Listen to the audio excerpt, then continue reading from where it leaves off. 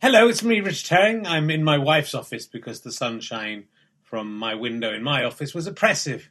I hope you're well. Welcome to another episode of RHLSTP. What's been going on with you? It's always me talking about myself, and I feel I'd like to hear a little from you. No? I've just found this beside me. This is a copy of the Weird Friends fan club, which is written by my wife, Catherine Wilkins. I just read this, about 6 months after it came out. I'm a terrible husband, but it is brilliant. I'm very impressed with my amazing wife. It's a book really for sort of pre-teenage children. Girls probably will like it more than boys, but I'm a boy and I liked it, and I would recommend it to you as an adult. If you're an adult, if you're a pre-teenage child, don't watch this video, please. It's not for you. But you can go and read my wife's book. If you make a J.K. Rowling, then I can retire and you'll never have to watch this rubbish again. So think about that next time you're on Amazon. Go and buy some of her books. Any road, this is a wonderful podcast with Frank Cottrell-Boyce, another fantastic author. He does write brilliant children's books too, as well as being involved with the Olympics and films. And, well, you'll find out all sorts. He's a wonderful, wonderful, lovely man. Do support us. Go to gofasterstripe.com/badges if you would like to give us a tiny amount of money every month to keep these things going. Go to richchain.com/geeks to find out if RHLSTP is coming near to you. We're in London on Mondays in March and early April. There are tickets left for most of those shows, but they're selling pretty well. Okay, come on. Let's go. Let's watch RHLSTP and listen to RHLSTP with Frank Cottrell-Boyce. Ladies and gentlemen, welcome to the Liverpool Playhouse. You're already much better than last week's one. Every last one of them was a fucking cunt. Please welcome a man who is hoping to get into a fight tonight, as per usual in Liverpool. It's Richard Herring! Thank you very much. Thank you. Hello, Liverpool. It's lovely to be back. Welcome to Richard Herring's Live a Bird Shagging Triathlon podcast.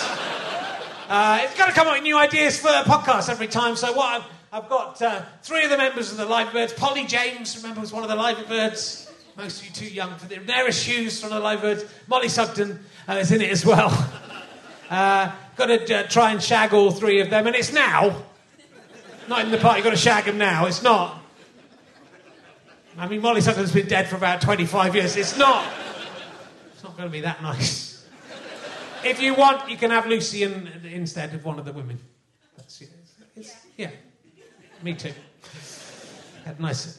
Don't remember the Live Birds. Not the actual Live Birds, the Live Birds. Oh, never mind. But I was. What was I going to do here? I was hanging around. I'm there. I was hanging around with the fifth McGann brother the other day. There's five of them. You might know four of them. There's the fifth one is Ian McGann. If you know him. The McGann brothers was created by a cloning experiment. They started with Paul McGann, and then just every copy that came out just slightly uglier than the last one. It was just it was like Paul McGann, but just not quite as good looking every time. Ian McGann is so hideous, he's in an attic in the McGann house. He listens to a lot of podcasts. He calls it RHLSTP. So, love to be here. Of course, the people of Liverpool, I'm sure, are delighted that Boris Johnson is our current PM. I must be very, very glad that as we are at time of recording, this information was correct. He called people of Liverpool mawkish, and he's still got to be PM. So I've decided to call you all fucking cunts, and I hope I'll be president of the world one day. That's how it works. That must be how it works. I was down at the Albert Docks earlier. Lovely place to go. Liverpudlians are forced to confront their shameful past by looking at this morning map in there with Fred, the greatest Fred Talbot. It's good you still have to confront it.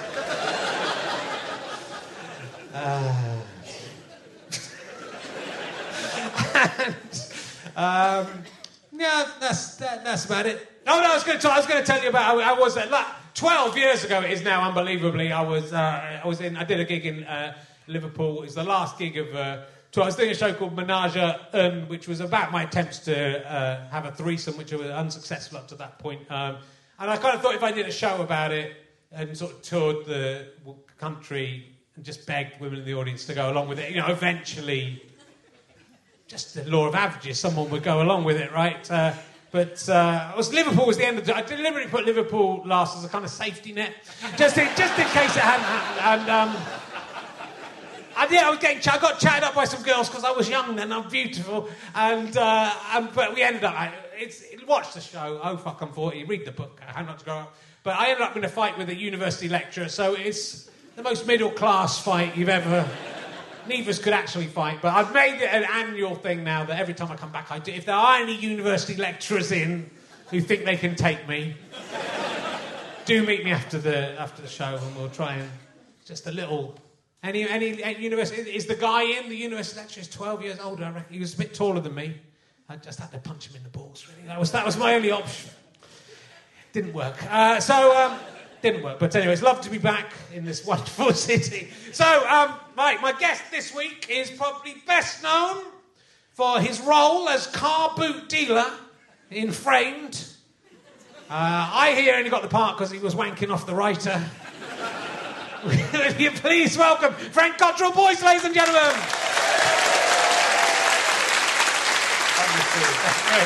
Come in, sit down. The actor, Frank Cottrell-Boyce. Paul McCartney replacement. You're the Paul McCartney. How many phone calls were there between Paul McCartney? I think you were in before Paul. I think I got you. And I thought I better get a name. The truth is I just signed up to a site that is not worth doing if you book celebrities, by the way, where they give you all the details. It costs like £60 a month to be a member of this. And I just thought, I'll do Paul McCartney for a laugh. And that was the one that got back to me. So when they're fans of the podcast, I say, eventually come down. If you're listening, Paul, you're welcome. I told them he's welcome any time, is what I say. If he turned up tonight and I said, bump Frank, he can come to Hull. You'd come across to Hull. I'm struggling for Hull. If anyone knows anyone who lives in Hull, it might be funny, let me know. You've done a little bit of acting in the films. You make appearances in your films. It's not deliberate. I've been in two. Right. And one was I was in Millions, which is the film that I made with Danny Boyle, and only because, God, he might be in tonight. There was a guy, and I was involved in this drug rehab project, and I said to Danny, "This guy will be brilliant, and he needs a break." And he came to and he was brilliant he was amazing at the audition. Never showed up. Yeah. And Danny just went, "You're on." So that was my acting career. Yeah, that's good. Yeah. I didn't know the lines. He said, "You wrote them." Didn't bother learning them. Yeah. If you write them, you can make up new ones. That's the beauty of being writing and acting in your own stuff, which I occasionally do. That's the only roles I get where I'm not playing a perverted postman. But I am ready for if Danny Boyle is in and has a perverted postman in any of his upcoming films, I'm very happy to do it. I mean, it's where to start with you. Again, it's astonishing the amount of stuff you've done. I'm a writer. I like to think, though I'm terrible at it. I'm terrible at sitting down and doing it. I feel as though I should say something. It's all right. You don't have to. You probably won't ever see any of my stuff, so it's fine. But you are creating stuff all the time. It's all amazing and impressive and getting made. Is it? Well, I think so. But getting made is like a thing, isn't it? Because getting any film made in Britain is an achievement. It is. So I did a film a few years ago called The Railway Man with Colin Firth. Yeah. And it's a true story. And I've got a daughter who, when she was little, she was very ill, and she wanted to go on this school trip, and she was in year 6. And I said, "I'll come with you. I'll put you on the bus on the way back." She needed a parent with her. "I'll put you on the bus on the way back, and then I'll go over to Berwick-on-Tweed to interview this guy."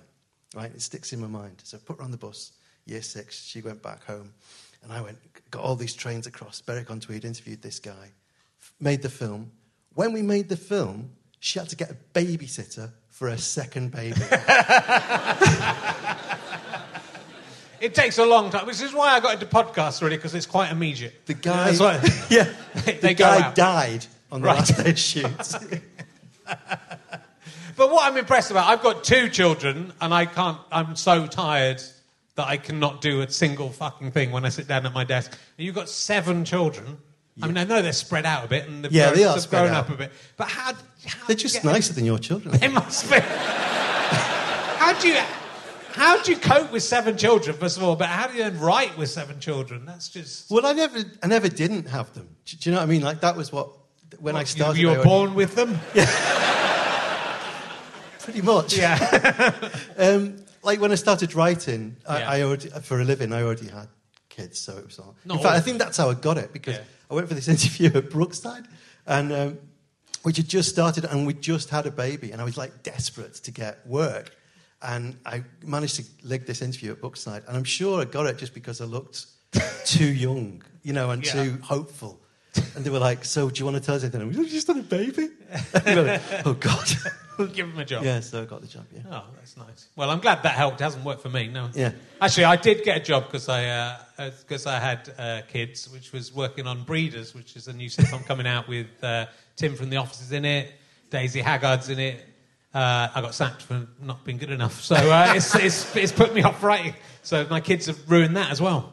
I've got to write 6 episodes of a sitcom in the next month. It's only for the radio, though, right? No, you'll do it. It'll be great. It'll be great. Do you write? Are you the kind of writer? Because I don't really like to plan, and I've seen you say you don't like those kind of books of how to write movies. But do you still plan ahead? You don't like the 3-act kind of... No, I do like to just jump in. I wouldn't recommend it, No. because I haven't written any hit films. Do you know what I mean? I've been going around going, this is rubbish, all this verse-chorus thing. I've never had a hit. It's like, I am like, the way not to do it, it might be me. Well, I think it's... But I agree with you, because I think you find those writers who do write to the... They know every beat, and they know when you've got to hit. Yeah, you know when you're being manipulated, don't you? And it's just dishonest. And it's sort of, you can find that a bit naturally, but also it's more surprising if it doesn't. Well, I think the thing is that people are paying to go on courses to learn, and you know what shape a story is because you've been brought up on film. Yeah. It's in your DNA. If you can tell a joke, you know about the timing of a story, so you don't need to be taught that. I don't think it's somewhere in you. So it's just this 6 episodes of this sitcom are just going to come out at some point. Absolutely, yeah. I hope so. I've been doing it for about 2 months. I've written half an episode. I've got all the characters already. What's it called? It's called Relativity. It's the 3rd series. The thing is, thanks to some big Radio 4 fans there, the thing is, a lot of it's just stuff my mum and dad have done. Well, my dad really has done. He hasn't done anything funny this year. My dad's got dementia, and he's an absolute font of hilarity. That's good. I wish my dad had dementia as well.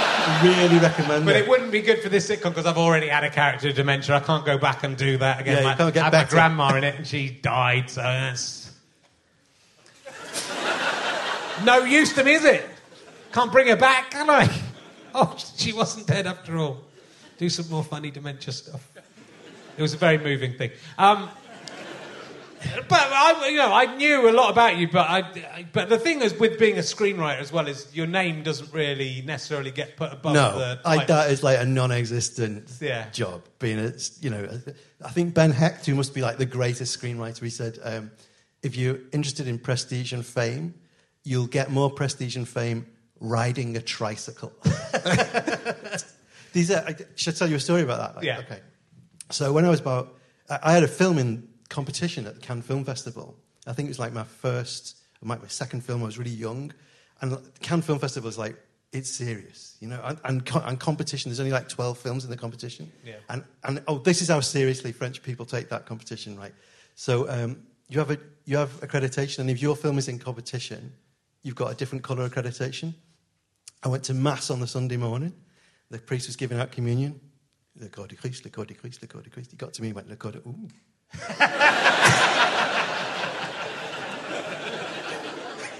He stopped. Thought he was going to give me a second host. Have another one. Go on. Take a big plug. And that's a bloke giving out the body of Jesus, and he's impressed. Yeah. Fuck, this guy's better. This guy's better than transubstantiation. And then, like, so when your film is on in the evening, like, only, like, there's a slot where the competition films go on. Everyone knows what time your film's going to be on. And it's amazing. Like, they send this fleet of limos to collect you, and you go along the Croisette, and there's all these people with cameras along the Croisette. And the limos crawl past, and people crouch down and take pictures. So you can see these flashes going. And they crouch down, it's the writer.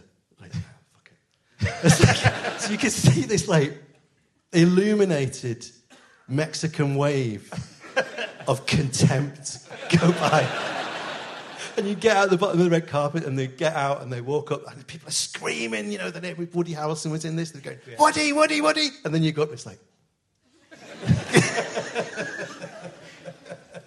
But I mean, well, there's a lot of. I'm looking at the wrong page. There's going to tell you we're in dinner, ladies. Next, there's no. I've gone back. There's. I mean, there's so many. So that was Welcome to Sarajevo, I presume. That was, which is Hillary and Jackie. Which I didn't know was you.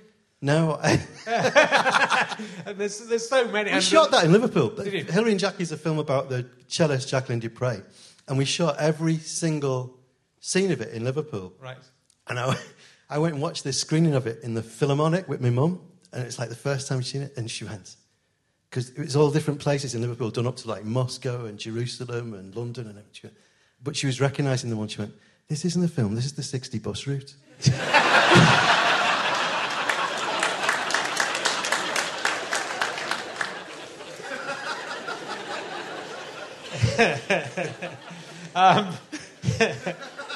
But you know, you've worked with Michael Winterbottom, 24 Hour, Party People, Cock and Bull Story. Yeah. That got into the Cannes Film Festival as well. That was an ill-matched thing. That didn't really work. Because we had a press conference, and like for Tony Wilson, God rest his soul, and I really mean that, he brought like this whole entourage of waifs and strays with him. Right. And Cannes Film Fest is very, very serious, and we had this press conference that should have been Michael, you know, holding his earlobe and talking about existentialism. And it was this bunch of Fatneck and Tommy and all these people.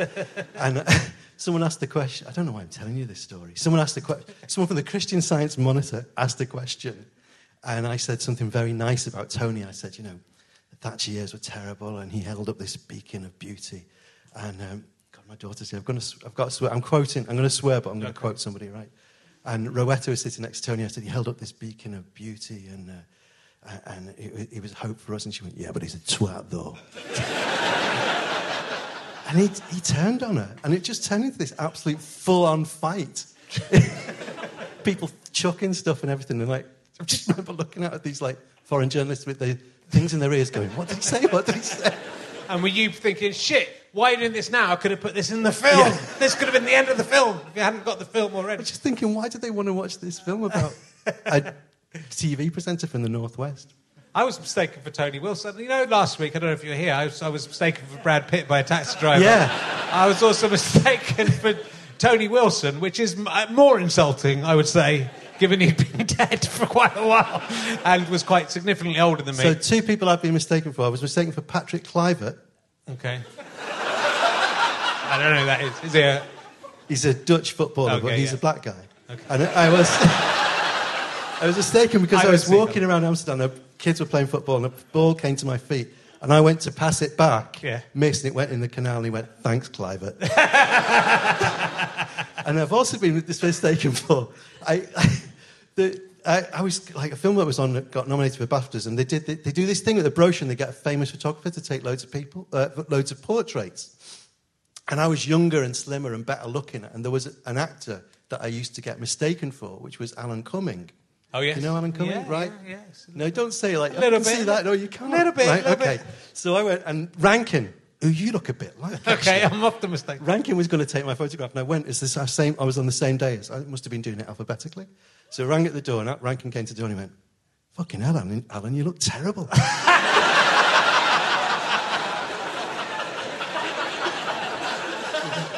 So I'm not Alan, I'm Frank. I look bloody brilliant. Having a good day. Well, we'll probably come back to the films. Let's talk about the Olympics. Oh, right, okay. Just because I mean, has it? You wrote the whole opening to the 2012 Olympics. Yeah. Which everyone knows, right? So everyone knows you for that. Well, not in my demographic, because my demographic is little kids, so I don't have to talk about this, which is great. Right, okay. But it was such a hopeful, I mean, an amazing thing to be involved in, obviously. Yeah, obviously a pack of lies. Well, it turned out to be. In retrospect, if you did it now... Because that's like as wrong as anyone's ever been about anything. I just wonder whether like all the evil people in Britain saw it and went, no, we're not having that. Yeah. I think that might be true. We're going to turn this around. I think it might be true. Because it was a wonderful, multicultural, inclusive... Beautiful. Do you know this story about Giles Corran? Giles Corran was in the stadium, but he had to file. And he got there early and he watched all the green fields and thought... And he filed this, what he thought was a very funny piece about it. I think he called it Pomp Rock Teletubbies and said it was shite. Right. And then, like, about 15 minutes later, it was like, oh, this is the best night of my life. Right. But he'd already filed it. Okay. And it went out in some editions, early editions of the Times and not in later ones. And he had to kind of... He wrote this piece. It was very gracious, actually, about, he was wrong. Yes. I think it's wrong. I think that was wrong. You know, everyone's entitled to their opinion. Yeah. No, that isn't true, actually. That is a myth. There's a lot of people who are not entitled to opinion. People who have not looked stuff up about global warming or finance or... they're not... No, shut up. We are not sick of experts. No.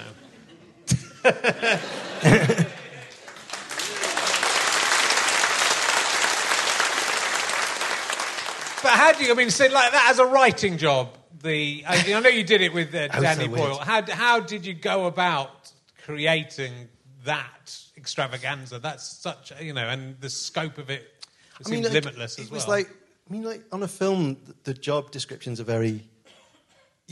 blurred anyway, aren't they? Yeah. So it was like I was the writer in the room, and there was a designer in the room, a brilliant guy, Mark Tilsley, and there was a musician in the room. So I would just like pull stuff together, and there were like lots of writing jobs to do. There was like, putting it together in a sequence, but just also writing that page of A4 that went to the dance captains to explain what they were trying to do, or writing letters. Was there a lot of it just do some shit in here? I haven't got an idea. Dance around a bit. Just You come up with something. Do an Olympic thing.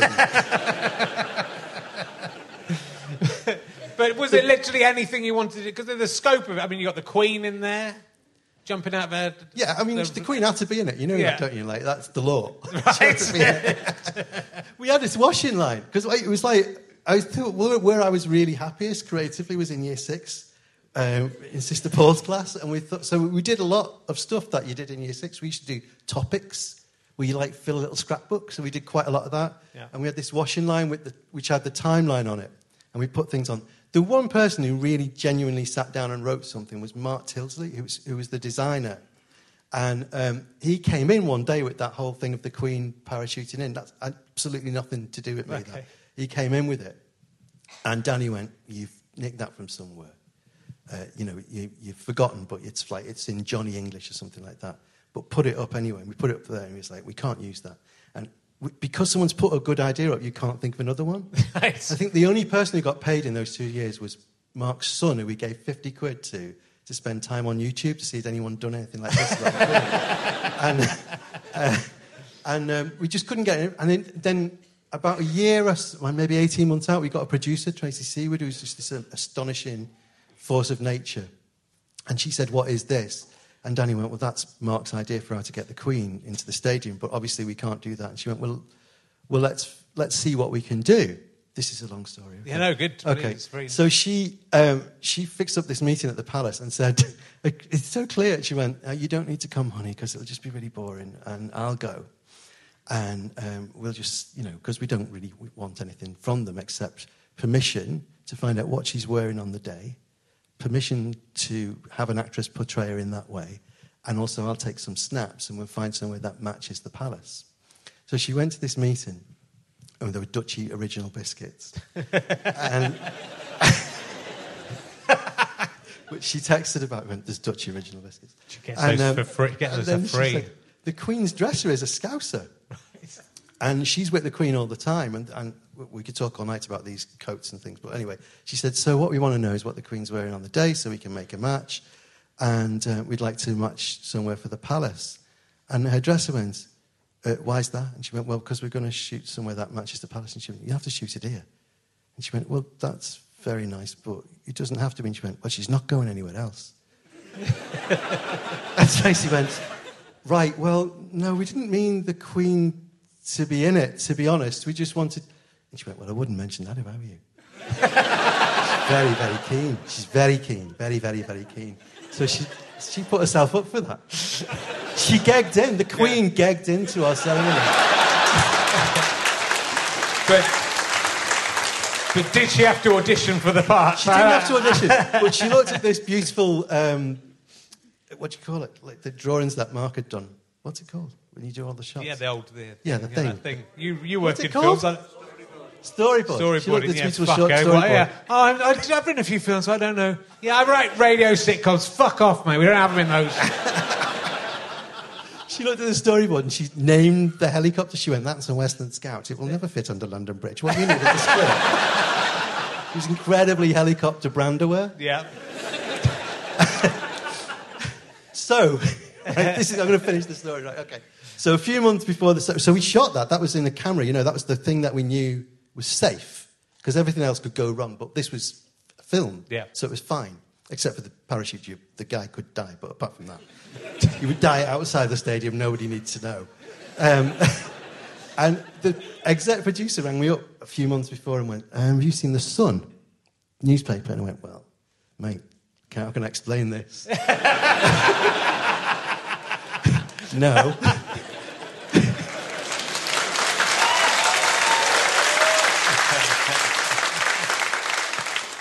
Anyway, well, I think you should look at the website, and they had it up. They had photographs. They had the whole story, everything that was our ace up our sleeve. The whole thing was in the paper.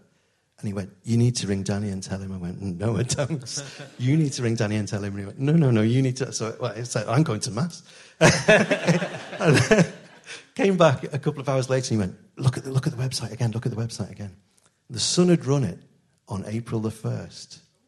And every comment under it was, "You must think we're stupid." That's obviously photoshopped and that nobody believed. So the one time in its entire history that the Sun told the truth.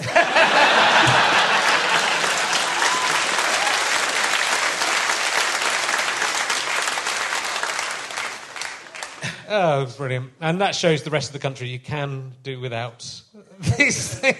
You don't have to have it. You don't have to have it. No. Terrific. I'll ask you some emergency questions. I'll ask you I'm very interested to know if you could have one item from any museum or art gallery in the world. I'm guessing you're going to go local, but let's see. What would you take home with you to keep if you could take one thing and keep it? The Lewis chessmen. That's my one. You can't have them. But it's noggin, isn't it? Yeah, because you love that noggin the nog. Yeah. I knew that you'd done that, but I'll fight you for them. Okay, well, there's enough. You could have the reds and I can have the whites. Do you know what I love, though? Do you know that big Siberian crab in the front of the Liverpool Museum that's been there since you were a kid? I've always liked that. I'd have that then. Yeah. You can have the chessmen. They are good, those. That guy who found one in his drawer. The Lewis chessmen. Yeah, not a Siberian crab. Tiger, no. You'd know it was there. It was wrapped up in paper. But that guy, that's annoying. That's what I want to happen to me. Yeah, that was annoying, I have to say, yeah. Why does that always happen to other people who find the Mona Lisa in their bedroom? So, you know the Mona Lisa was stolen, don't you? You know this? Yeah. It was stolen by Vincenzo Peruggia. Okay. And do you know what happened after that? I don't. Go on. People queued up to see the space on the wall where the Mona Lisa used to be. And it was better. It was.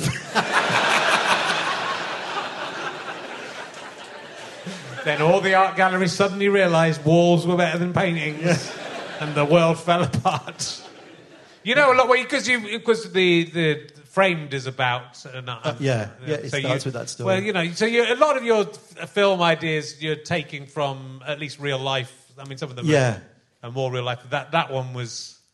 was based on a real story, but Well, it was based on two. Well, based on the real story was that all the paintings from the National Gallery were taken away in the Second World War because Churchill was worried that working class people would steal them and flog them, or that the Germans would bomb them. But either way, he was not into it. And so they were hidden in a slate mine in North Wales. Yeah. And I've always thought that was very intriguing. Yes. Story. And then the other story that it's based on is like something that I did, which is that there's a castle in Scotland called Drumlanrig, which has a very famous art collection. And nobody goes to Drumlanrig. Drumlanrig Castle is technically open. It belongs to the Duke of Buccleuch. And it's open like 20 minutes on a Wednesday. You know, for tax reasons, it's open very sort of obscure times. Yeah. But there's a lady with a clipboard, and you can go in. And we were on holiday then. I was talking to someone in a pub saying, you should go because they've got a Leonardo, they've got a Rembrandt, there's nobody there. It's not like going to the Louvre. You don't have to stand behind a red thing. You can walk right up to these things and look at them. So somebody, 2 days later, I swear to God this is true, somebody drove up in a Vauxhall Nova, walked in, said hello to the lady with the clipboard, walked up to the Leonardo, the Madonna of the Yarn Winder, took it off the wall and walked out the front door and drove off. It's the biggest art theft in British history. And he just literally drove off with it in a Vauxhall Nova. Yeah. And this is really true. And I feel totally responsible for that. Because I think he was in the pub. Yeah. And he heard me go that and thought, that's a good idea. And I've told that story before, and that is sort of why I wrote that book. Then they finally tracked it down, and that painting is now in the National Gallery of Scotland. The guy who nicked it, his name was Boyce. And he's from Muggle. How mad is that? Wow. Was it you? No, it wasn't me. Do you clone yourself? It's very popular.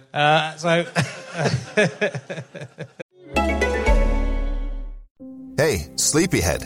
Why so sleepy? Oh, it's because your mattress is a bag of potatoes and scrap metal. You should try a Nectar mattress. With award-winning layers of comfort, you can sleep easy knowing you got incredible value. Mattresses start at just $499, and you get hundreds of dollars in accessories thrown in, as well as a 365-night home trial and a forever warranty. Go to nectarsleep.com.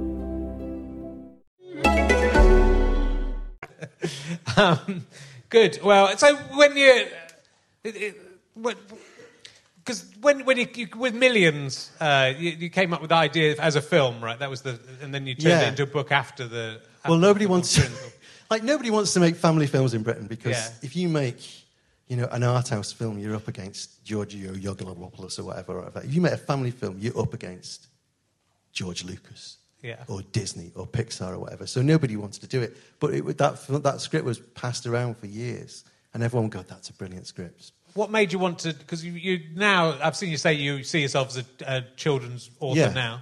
What made you want to go from writing those more adult films and then you've decided to go sort of more family films? It's quite a... Well, that's still kind of the only really family film that I've done because you can't do it. Well, I'm doing one... I'm working on like a big DreamWorks film now. Right. But I'd always wanted to write children's books. I love children's books. I read a lot of children's books. So the story Millions is that. Do you know Delane Lee? Do you know what Delane Lee is? You know that place it's on Wardour Street and all the edit studios are in there? Oh, yes, yeah. And it's like a rabbit warren of edit studios. Yeah. So there'll be someone, editing some tiny obscure thing and then the next 5 rooms will be James Bond or whatever. So Danny was in there editing 28 Days Later and someone had discarded a copy of the script of Millions and he started to read it in one of those little kitchen things. While he's waiting for the kettle to boil. And then he rang me up and he went, this is great, I'll direct this. Why has nobody offered it to me? And he was literally the only director in Britain who it hadn't been offered to because it didn't have any zombies or drug addicts in it. And then we met and he went, this is a completely brilliant script up to page 29. And then after that, shit. but we'll fix it. And so we went out to dinner and we was talking about books. And Danny is this like incredibly voracious reader, but also a very adventurous reader. So he'd be reading stuff about AI or about the political situation in Kazakhstan. And I'd be sitting there going, and Millie Molly Mandy is very underestimated. It's got a kind of minimalist vibe and rural idyll thing, and it's and so he just said, "Why don't you write a children's book?" And I went, "Because I've never had an idea." And he went, "Two little boys found a bag full of money," and honestly, I'd never thought of it till that point that you could do it as a book. Yeah. So I legged it home, and did it as a book between him agreeing to shoot it and it getting shot. Right. Yeah. That's the fastest I've ever done anything. As a writer, just that happens sometimes, right? When you just it has happened to me for a long time, but when you wake up in the middle of the night and you can't... And how treacherous is it? Yeah. Because then you think you can do that. Yeah. It's like the time that you went to school on the bus and the bus came just as you got to the bus stop and the next bus was there so you thought, I can do school in 22 minutes. It's like, no. You did it once in 22 minutes. Do you know what I mean? So from then on, I've been like, I'll do another book, 3 months. It'll be translated into 40 languages. It'll win the Carnegie Medal. Don't worry. It's like never happened since.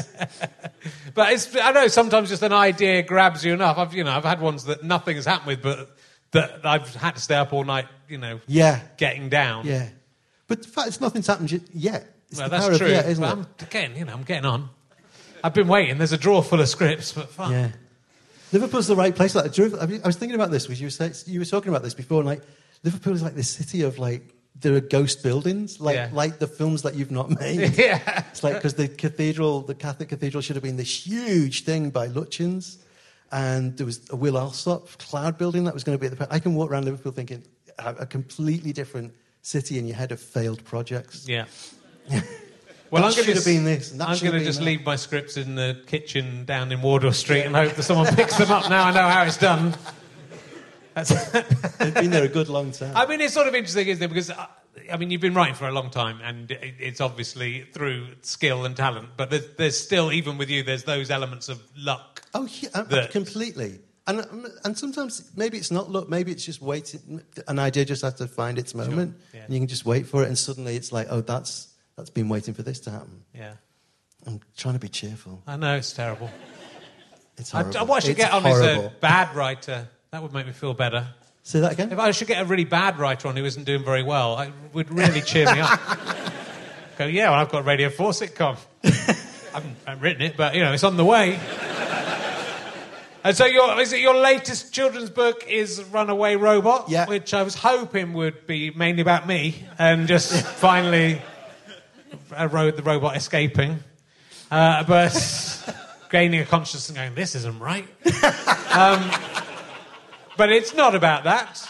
I had a little look at it. I had the book, and I paid for it twice. Yeah, good. Because I had the book at home, and then I was going to read it on the car journey up, and I left it at home. That sounds disturbing, that you're going to read it on the car journey. You weren't driving? I was going to have a look. No, I was being driven. And so I've got Ben Bailey Smith read it to me instead on the audio. Oh, yeah, he's brilliant. Yeah. But it's a nice... So the idea is about a boy who's... Yeah, that's a true story. Well, two true stories there. Well. Well, in the 20s, this guy called Captain Roberts built Britain's first... this is kind of an Olympic opening ceremony story, because he was running this big science fair, and the Duke of York was supposed to come and open it. Okay. And he said, I can't come. And he went, stuff you then. And he built this robot to open the science fair, a replacement Duke of York. Right. And it's Britain's first robot. To be honest, it's not really a robot. It's like I've forgotten what the word is. Android? No, it's a not mechanical an android thing. I'm just suddenly just got an image of the current Duke of York having a robot, and that's all. I've just got that. A terrible scenario has played out in my head. I have to tell you. Do you want to know something really terrifying? Yes. Since the time of Henry VIII, every single person who's been Duke of York has become king. Wow. Well, it's not going to happen this time. It's not going to happen. After the 31st of October, anything. So he built this gigantic robot, which became a kind of huge hit, because no one had ever seen anything like it before, and it toured the world, and it could shake hands with you, and it was interviewed in the New York Times, and it was this massive sensation. And then just before the Second World War, it vanished, and everyone's forgotten about it. So I like those little gaps in history. What happened to Eric? So I've said that he ended up in left luggage in Speke Airport. I still call it Speke Airport. John Lennon Airport. Okay. And the other thing that happened is that I'm involved in a charity. I was a little bit involved with a charity, and they were dealing with truant kids who mostly sag school and then get on a bus and stay on the bus all day. This one kid who used to get himself smartened up and go and sit in departures. I thought, how cool is that? So it's sort of about him. Right. Yeah. It's a tribute to someone who could sag with style. No, it's not. But and also, it's not. It's lovely to have that kind of a hero of a book who's naughty.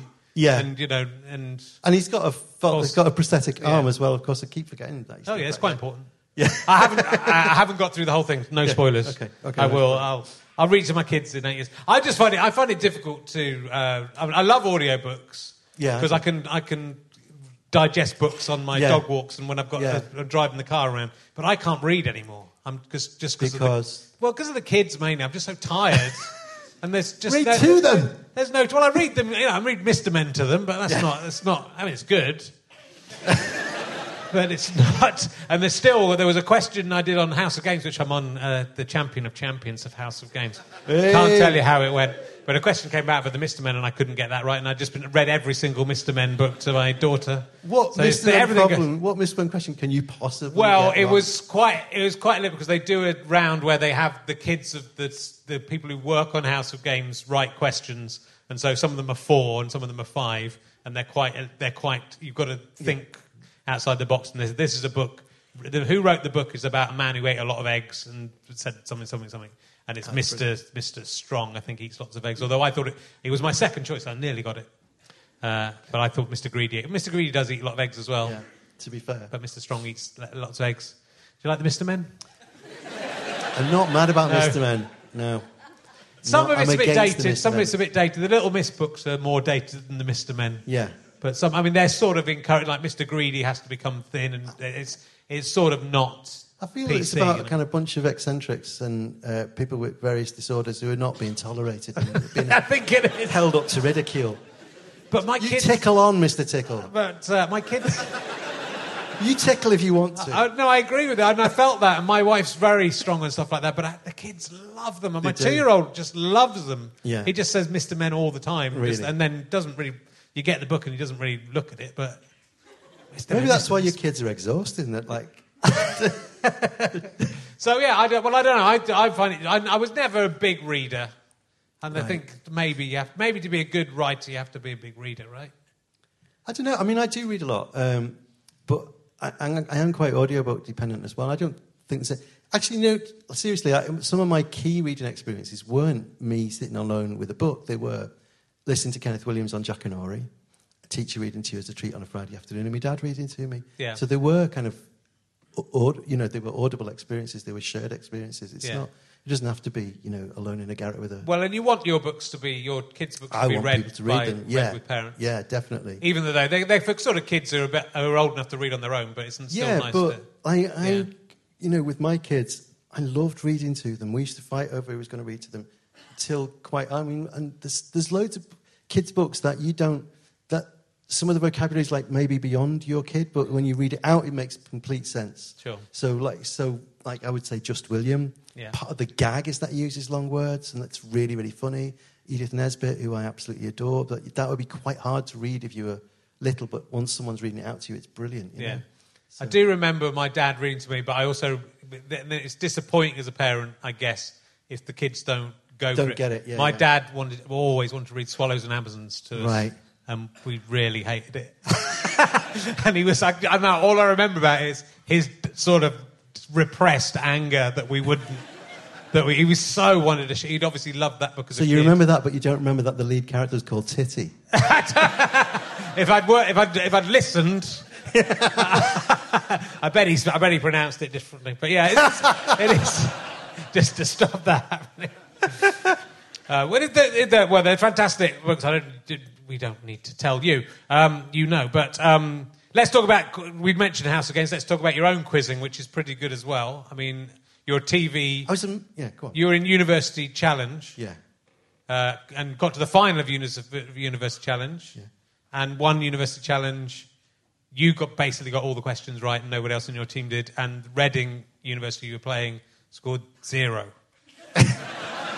But they were a really good team. Were they? Yeah, But because they not got when through they to the came- final, didn't they? Got to the final and scored 0 in the final. Yeah, Because you because I was destroyed on them. fire. How did you do? I mean, is that something It just clicked just before the show. I thought, the whole point is that if you buzz in early, buzz in the minute you know you can guess what the question's going to be, because the questions are quite long, and they get easier. Yeah, you know. But then you have to be quite clever to do that. Yeah, well, I mean, that's very much my tactic on House of Games. I buzz in before I've really got any idea, and you've got to do that on House of Games. And they put more pauses in when they put it on the telly, so people at home can have a go. Especially when the next lot come out, I want you to know I was buzzing in really fast. As it turns out, a bit too fast, because I got lots of things wrong. But you only remember the ones you got wrong, don't you? Oh, I can't. I still, like, all the quiz shows I've done, I still wake up in a cold sweat. I had no idea that because I wasn't looking at the score. I was just like, and then I did look at the score like about 5 minutes before the end and thought, shit, they've scored 0. And part of me was like, you better give them 1. Yeah. And then the other part of me was thinking, it's a better story if they don't get any. And then there was a horticultural question on, and what's her name? Anyway, a horticulturist was on the other team. Okay. And I could feel that it was going to be a horticulture question. I was like, boom, I'm in there. Wow. Brutal. And she was broken. You've got to be. She was broken. Is that the only one you've done? Have you done Pointless? I did Mastermind. Did you? No, I've not done Pointless. Yeah. And I don't know, I keep hinting. I can get you. Richard. I know Richard Osman. I'll get you on. You can come on with me if you're good. If you know stuff, you can come on. That'd be a nice How tall change. is Richard Osman, by the way? Yeah. Really tall? I mean, I'm very like small. Ridiculous. Yeah. I mean, we're both quite small. Yeah. He's like you. If you stood on my shoulders now and put a coat on, seriously, be a bit shorter than Richard Osman. Yeah. You did. So you did Mastermind. How'd you get on Mastermind? Was it proper Mastermind or Celebrity Mastermind? Yeah, it was Celebrity Mastermind. Yeah. And I chose Oliver Postgate as my subject, and was kind of enjoying it a bit too much. I got them all correct, but kind of relished the answers a bit. But I was way ahead on the first round, and then Mark Watson was was who won it. Because he really, like, in the second round, I was so pleased that I'd honoured Oliver Postgate's memory and done a good job of it, and people were kind of, all warm about it. So that when the second round, the general knowledge round came up, it was like, who wrote whatever, and I'd be saying, Edward Elgar. Interestingly, he's from where? I was like really chilled. And then Mark Watson came on, and he was like, just jumping in, getting. Yeah, you have to do that. You can't give anecdotes. I didn't know that. So he was like, yeah. And my mum was sitting behind me as well. That was a bit disturbing. But was she really annoyed with it? And Ted Robbins was the warm-up guy for that. Was he? Wow. Yeah, he came on and sang a few madrigals because it was. He was the warm-up guy when I did it. I did Rasputin on mine, which was properly hard, not like a children's subject. And I had to learn like all the. I don't speak Russian. He was Russia's greatest love machine. He was Russia's greatest love machine. That's it. I just listened to the Bodie M song and other stuff came up. But Ted Robbins said that I had a bit of a beard and stuff, and he said, "You win the award for the person who looks most like their subject." It's quite that is good. That's good. That's a good one. I got 35 points and didn't win. I'm not going to carry on about it. You listen to the podcast, you know. You know. Right, I'm going to ask you some emergency questions. Oh no. Before we crack on with something else, let's go. Who's the most famous person you've been in a lift with that you didn't get in the lift with? Can I answer that slightly? Not in a lift. Okay. But that film that I was talking about, The Railway Man, with Colin Firth, he said to me, what's the best thing to do? And I said, we should go and meet Eric Lomax, who is the real guy, and he lived in Berwick-on-Tweed. So we got the train up to Berwick-on-Tweed, and Eric was quite frail because it had been 100 years since I'd started the project. And we'd said we'd be there at like 12:30, say. And we got off the train, it was only like 11:45, so we said, we walk around the town, get a feel to it. And it started to rain, so we ducked into this doorway. And we just stood in this doorway waiting for the rain to stop till it was time to go around to Eric's. And it was Greg's doorway. And this was like about 2 weeks after Colin had won the Oscar for the King's Speech. Yeah. And I always think about that day, there must have been people going home to Berwick-on-Tweed that night going, I saw Colin Firth in Greg's. So... Yeah, that's good.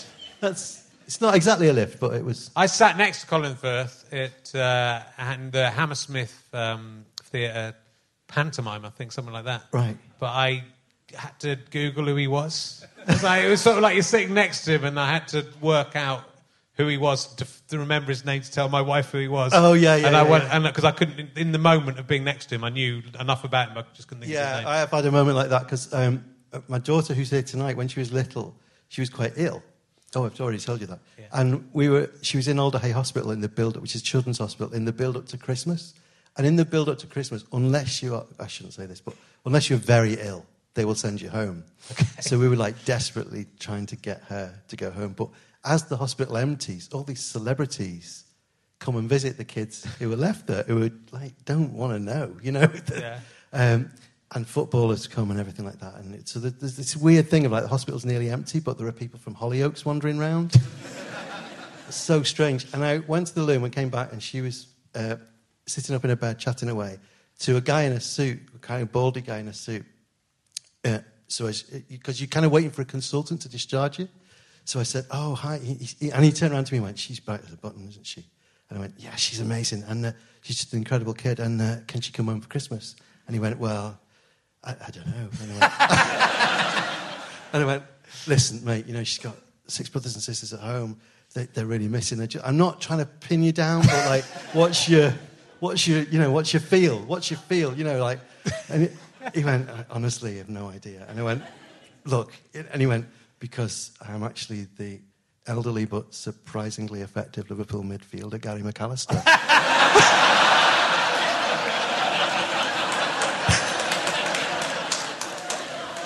Come on, Gary, you must have an idea.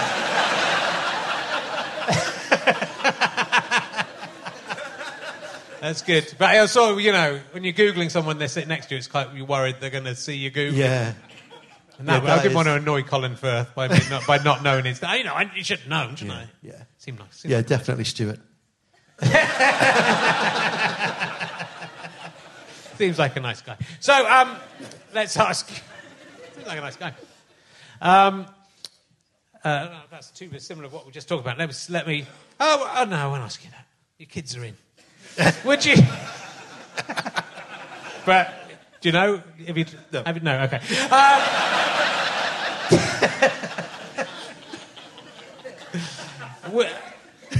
Would you rather have a tit that dispenses talcum powder or a finger that can travel through time? Quite like talcum powder. Do you? Yeah. No one never chooses talcum powder. I haven't thought about talcum powder for a long time. No. No, a finger that can travel through time. What would you do with your finger that... I mean, in a way, you're a writer. Your finger can travel through time. Oh, thank you for saying what would you do if your actual darling. finger could travel through time? I would go and nick the Lewis chess pieces from your...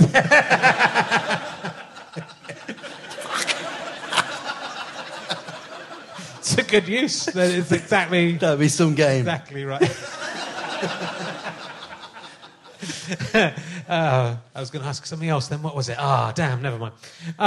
Never mind, so it'll come up. Have you ever seen a ghost? My Auntie Bretta used to see ghosts a lot because she was one of those women who cleaned ships before they left port. And sometimes if they would clean a ship, they were cleaners and they'd come onto these big liners. And if it was time to go, they would just go. Yeah. And these women would be then put on a little lighter and brought back in. Amazing, Yeah. So you go down, and she lived on Scotty, and she would go out. And every time she seemed to see a ghost, and she was completely unfazed by it. She'd go, "Oh, I was on, I was on the Empress of Canada there, and there was a lad in a tartan shirt, all shivery, and he'd obviously jammed. So I put him on my November pious list." That was it. She'd just go, Can't do anything about it now. Put him on my pious list. There you go. So religion's obviously a big part of your life. You've basically married a nun, basically. Well, she was... And then made 7 children with a nun. Yeah. That doesn't sound very religious. Well, she just bred her own religious order. She's a Mother Superior. There you go. There she is. That was so good.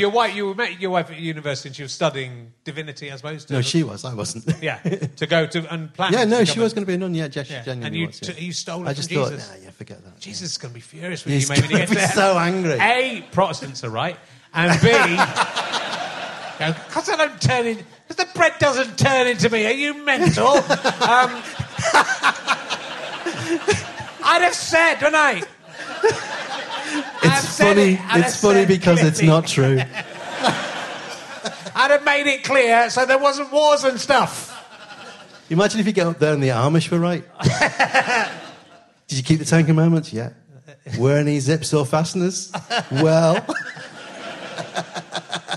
You know, I think this might be wrong, but the Amish don't like buttons because... No, they're all right. Aren't they all right with buttons, but they won't have zips?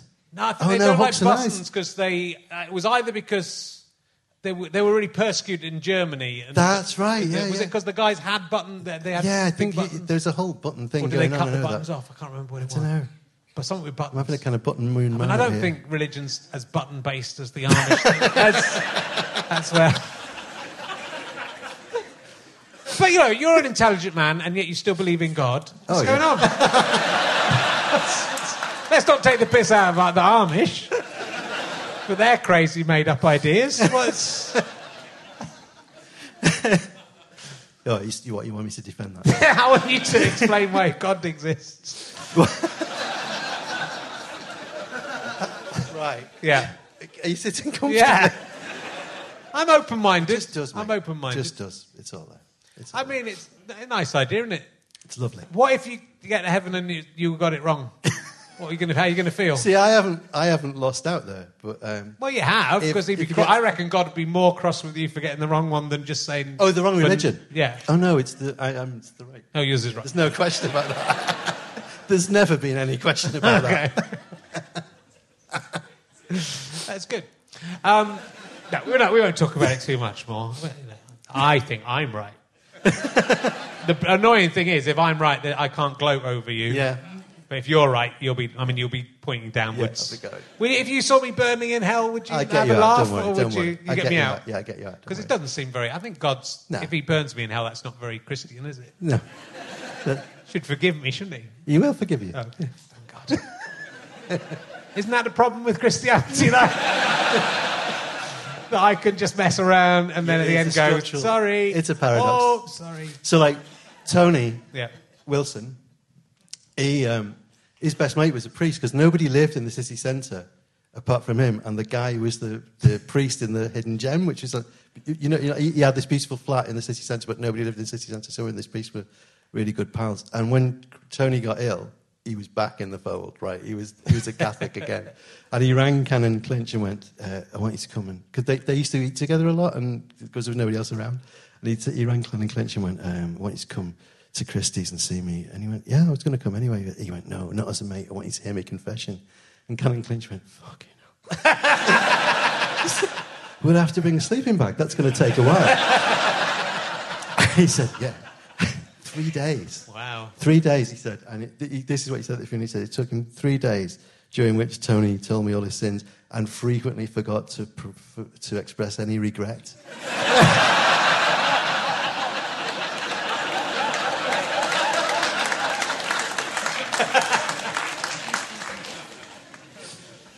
Tony will be all right. Got to let him in. That's No, you'd have to let him in. That's all right. Oh, dear. I'm just so tired. Keep thinking of... Should I tell you another Tony story? Parkinson doesn't say this, does he? I just had a great thing I was going to say, and then... I'm going to edit this bit out to make it look like a genius. Should I tell you another Tony story? Yeah, go on. Okay, so when I started working on that film, my wife isn't from the Northwest and had no idea who Tony Wilson was whatsoever. And... I've told it. Anyway, it doesn't matter. Right, she had no idea who Tony Wilson was, and I tried to explain who it was. That he'd been this news presenter, but also this kind of music mogul and blah, blah, blah. And in the script, Tony read the script, and he hated the script, but he knew that he had to love it, to print the legend. But that had to be something that you could get hold of. And he got me in a corner, and he was poking at me. He was going, why have you said that I boast that I went to Cambridge? I've worked with people at Granada for 30 years. Hardly any of them know that I went to Cambridge. I never boast, because in the script he keeps going, by the way, when I was at Cambridge, he goes, I never, ever talk about it, ever, ever, ever. I don't know why you've put that. And it's like, that's the thing he objected to. Not, you pissed away other people's money, you consorted with prostitutes, you're on drugs, you brought gangsters into Manchester. No, fine. But don't say that I bragged about going to Cambridge, because I didn't. So that night, I went home and I was quite shaken. And I put the telly on, and Tony had a late-night quiz show, a sports quiz show. So the Donna went, because she'd never seen him, went, Denny, he's on, come and see, this is him, you'll see him, come in. And as she walked in the door, the answer to the question was, Cambridge United. And he went, no, it's Cambridge United, my old university town.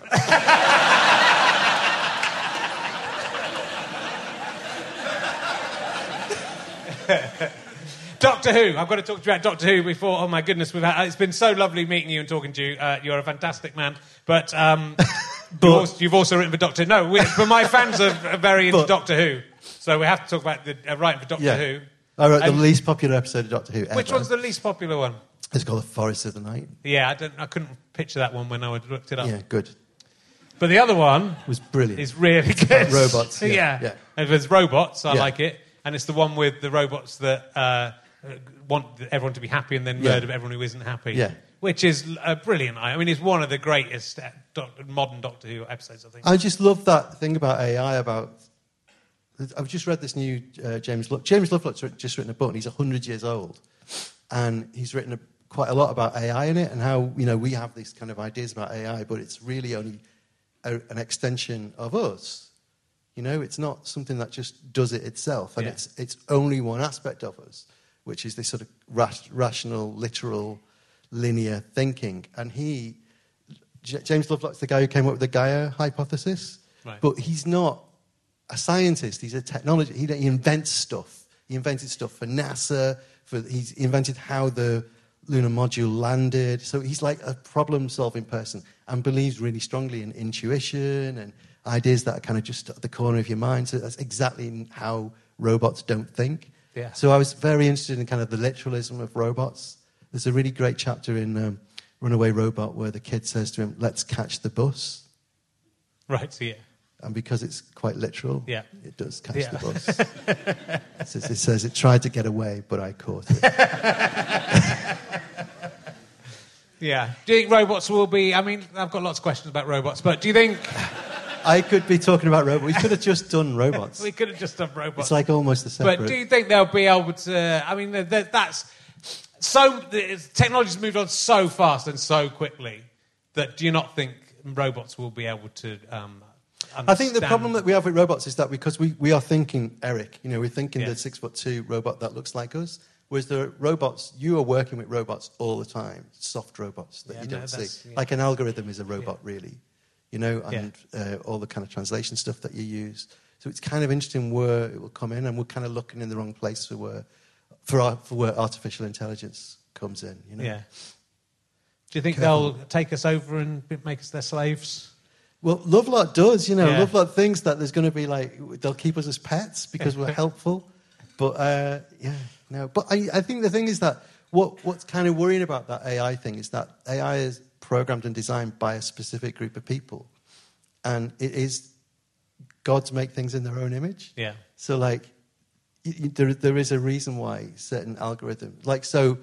you must know this stuff about Google having a kind of CV searching thing. Yeah. They had a robot that searched through CVs. Yeah. And it was even more sexist and even more racist than they had been because, of course, it was doing it based on what the appointments had been in the past. Right. It learns from you. Yeah. It just amplifies you. It doesn't come up with a new set of criteria. It doesn't say, do you know what, let's build a better world. No.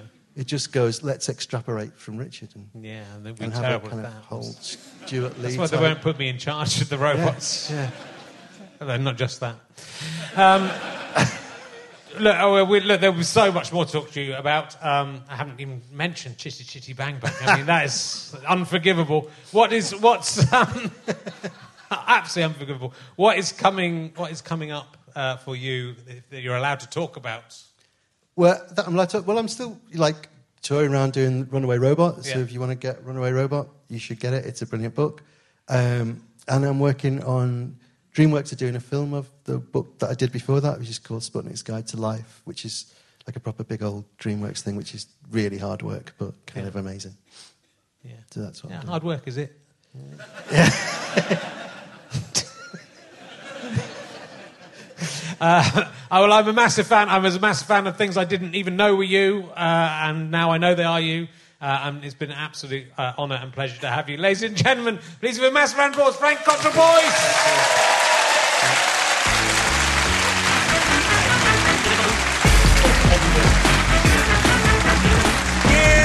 Been listening to RHLSTP with me, Richard Herring, and my guest, Frank Cottrell-Boyce.